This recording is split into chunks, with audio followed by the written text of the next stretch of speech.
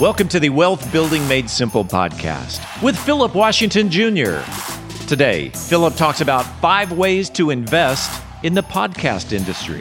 Philip Washington Jr. is a registered investment advisor. Information presented is for educational purposes only and does not intend to make an offer or solicitation for the sale or purchase of any specific securities, investments, or investment strategies. Investments involve risk and, unless otherwise stated, are not guaranteed. Be sure to first consult with a qualified financial advisor and/or tax professional before implementing any strategy discussed herein. Past performance is not indicative of future performance. And now, here's Philip. All right, we are back with another episode of Wealth Building Made Simple. And we're recording in a new studio.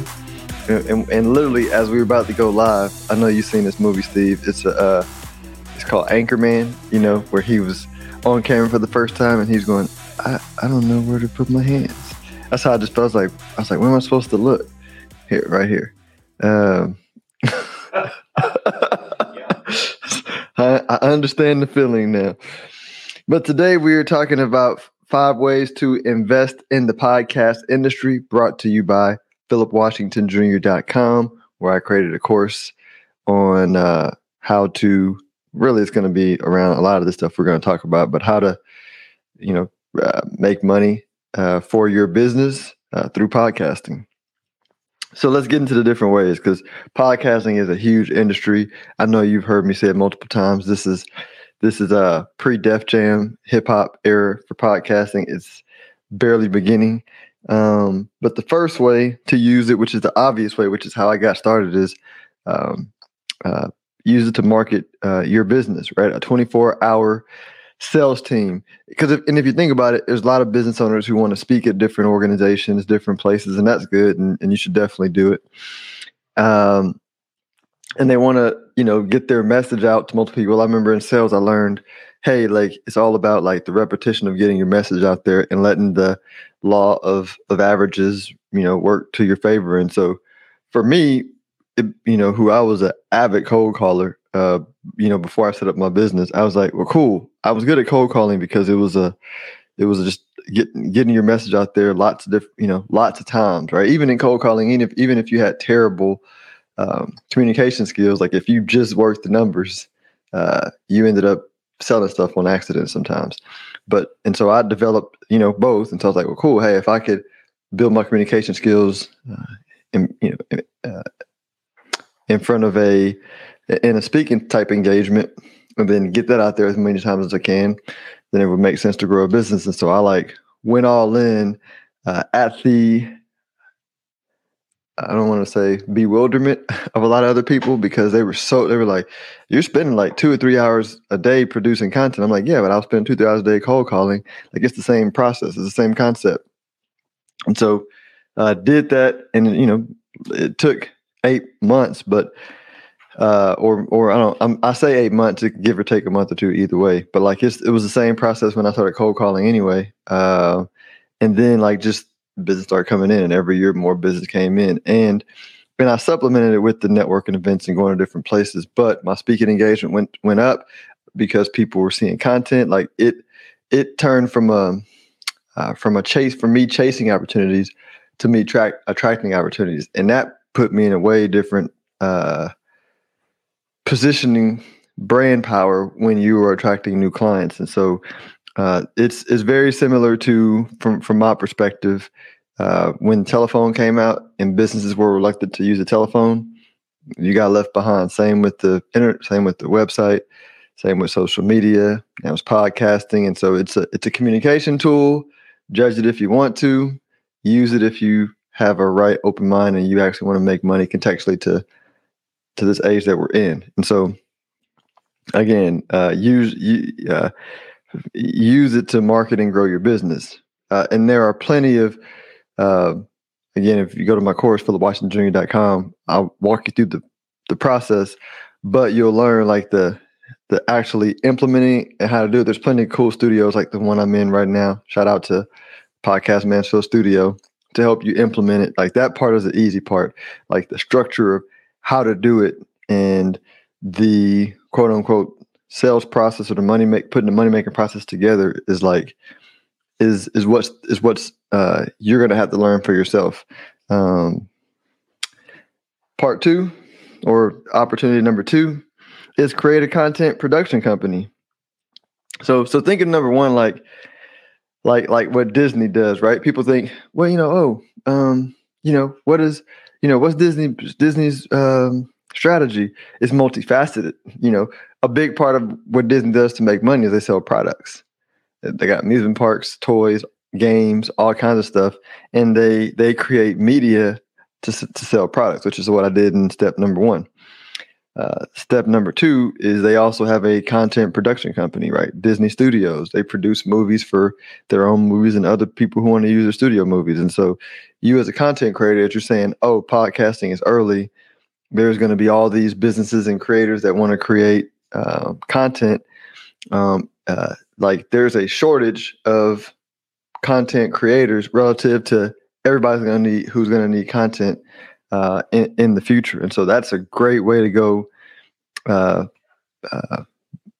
create some content and build some content.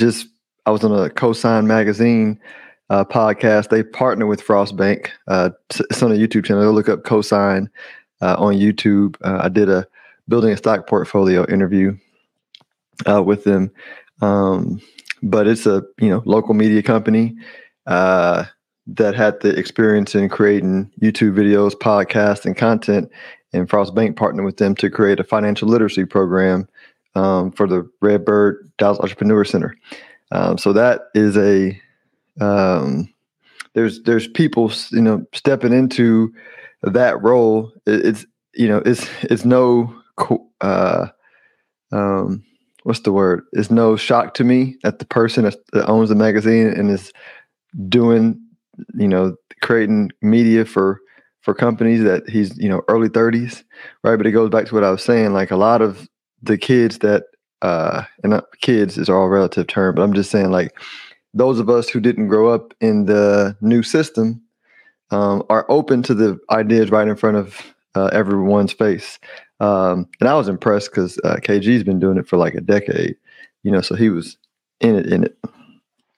Number 3, sell products for other companies. So to get you, and what's funny is Steve and I were talking about this before about just music and movies and everything. Like there's nothing new under the sun. Like the joke I think that life plays as a principle on everybody is like life just retells the same story over and over again in infinite ways, in infinite expressions. And so there's nothing new under the sun. It's just how it's packaged looks different. And so like selling products for other companies on your podcast, on your show is no different than what Oprah did, what TV does, what radio did. Look at The Rock. The Rock is a brand, right? The Rock is starting at the XFL on the back of his brand. Black Adam, like DC movies were terrible. I gave him a shot early on because I was a DC comic fan, and then Marvel just killed it. And so I just stopped watching DC movies. But then The Rock, put the brand of Black Adam and restarting the DC comic book movie era on his back, and it's killing it. He's doing like tours, and I'm actually going to go see it. I think, we're going to go see it. Now we need to see if they got the right directors and they created the right product. But the point is, like, The Rock is putting brands on his back and, and selling all kinds of stuff for other companies.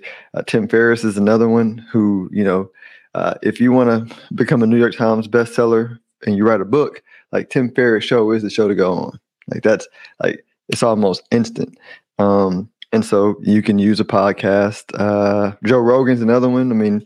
He sells a lot. And the thing that Joe Rogan does is he doesn't even, I don't even think he has ads on the actual podcast. All of his ad sales are done through his Instagram account and Twitter account that most people follow, which is a unique way to monetize. And so building an audience and then, that loves you and likes you, and then using that audience to sell products for other companies, that's been around since like the beginning of, time. Fourth way is you can buy stocks in companies like, Spotify, Apple. Those are plays. And I'm sure there's other plays on the podcasting industry and that. But when you really think about it, I'm like, man, that, you know, Apple's played many tricks, meaning like they went the iPod, the iPhone, the resurgence of the MacBook. They're probably going to get into hardware wallets for crypto.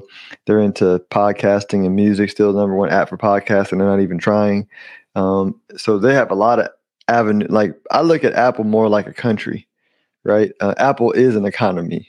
And it's, when it's said and done, like going to be probably the largest economy on the planet. And so you also have NFTs that will come that will allow you to invest in podcasts. You know, I see that coming maybe over the next decade, where it's investable and mature. And then the fifth one, and this is one where I started, I'd always intuitively understood it, but I hadn't gone down a rabbit trail. So I will. But the music industry, I think, is a misunderstood industry, where at the roots of the music industry is the same as the roots of everything else. It's like money, right? So if you think of like Universal Music Group, which you know, you name a record label and they probably seeded it either themselves or from a former name. Right? Def Jam's a big one that people know. But Universal also launched like Universal Studios, which is a you know, Warner Music Group came out of that deal. So a lot of the entertainment industry, and I wrote it down because I didn't know this part. Like Decca was the founding company in 1929 that started in the UK, right? And then from there, through acquisitions and everything, you have what's known today as the Universal Music Group, right? And since that time, they had spinoffs and everything. But my point is, like, it's the investing engine that owns labels, content. It would be the equivalent of what I'm saying today is you can like invest into shows, right? You can invest into businesses and help them create media to sell their product brands. Like, you can invest in content production companies. You can invest in, like I said, a podcast directly, right? Like, just directly, you can be Universal Music Group as an entity for all these emerging for the podcast ecosystem, because there's going to be a lot of money to be made, like in that part alone, through seeing opportunities, buying, making the money, merging everything together. Because if you study any industry, it always starts fragmented, right? And then it consolidates, and then it fragments again, then it consolidates. But this is over generations. And so, so this is a very, very exciting time to be like just alive in the world, period. Because like everything's in play, you know, like everything's in play. I think and you know, side note, when you actually think about it, it's all about your perspective, because everything's always in play. You know, I think people that tend to think that, you know, this time period is terrible. It's all about perspective, because there's always been people who are getting rich off new ideas in any time period, in any generation, you know. But for me, this is all I consciously know. So I'm like, hey, I'm super excited for the world to be rebuilt right while I'm here, because I see it and I'm looking forward to be a part of it. And I have wonderful people around me that see it, and we're going to make lots of money. I hope you are too. Check out philipwashingtonjr.com. So you can, I have some free content on there, some free lessons, you know, for the course that are available. Check it out. I even got some free handouts for you that'll help you get into it. But if you own a business and you are not using content as a marketing and sales tool, you know, I'm telling you to use it now. You can also wait 5 years and look back and say, I wish I would have, you know, but I'm trying to save you some time. Take 5 minutes, check out that site. Until next week, talk to you later. If you are interested in having a review of your portfolio or to see how far on track you are with your retirement goals, Philip offers complimentary consults through his company, Stonehill Wealth Management. For more information, log on to stonehillwealthmanagement.com/talk. That's stonehillwealthmanagement.com/talk.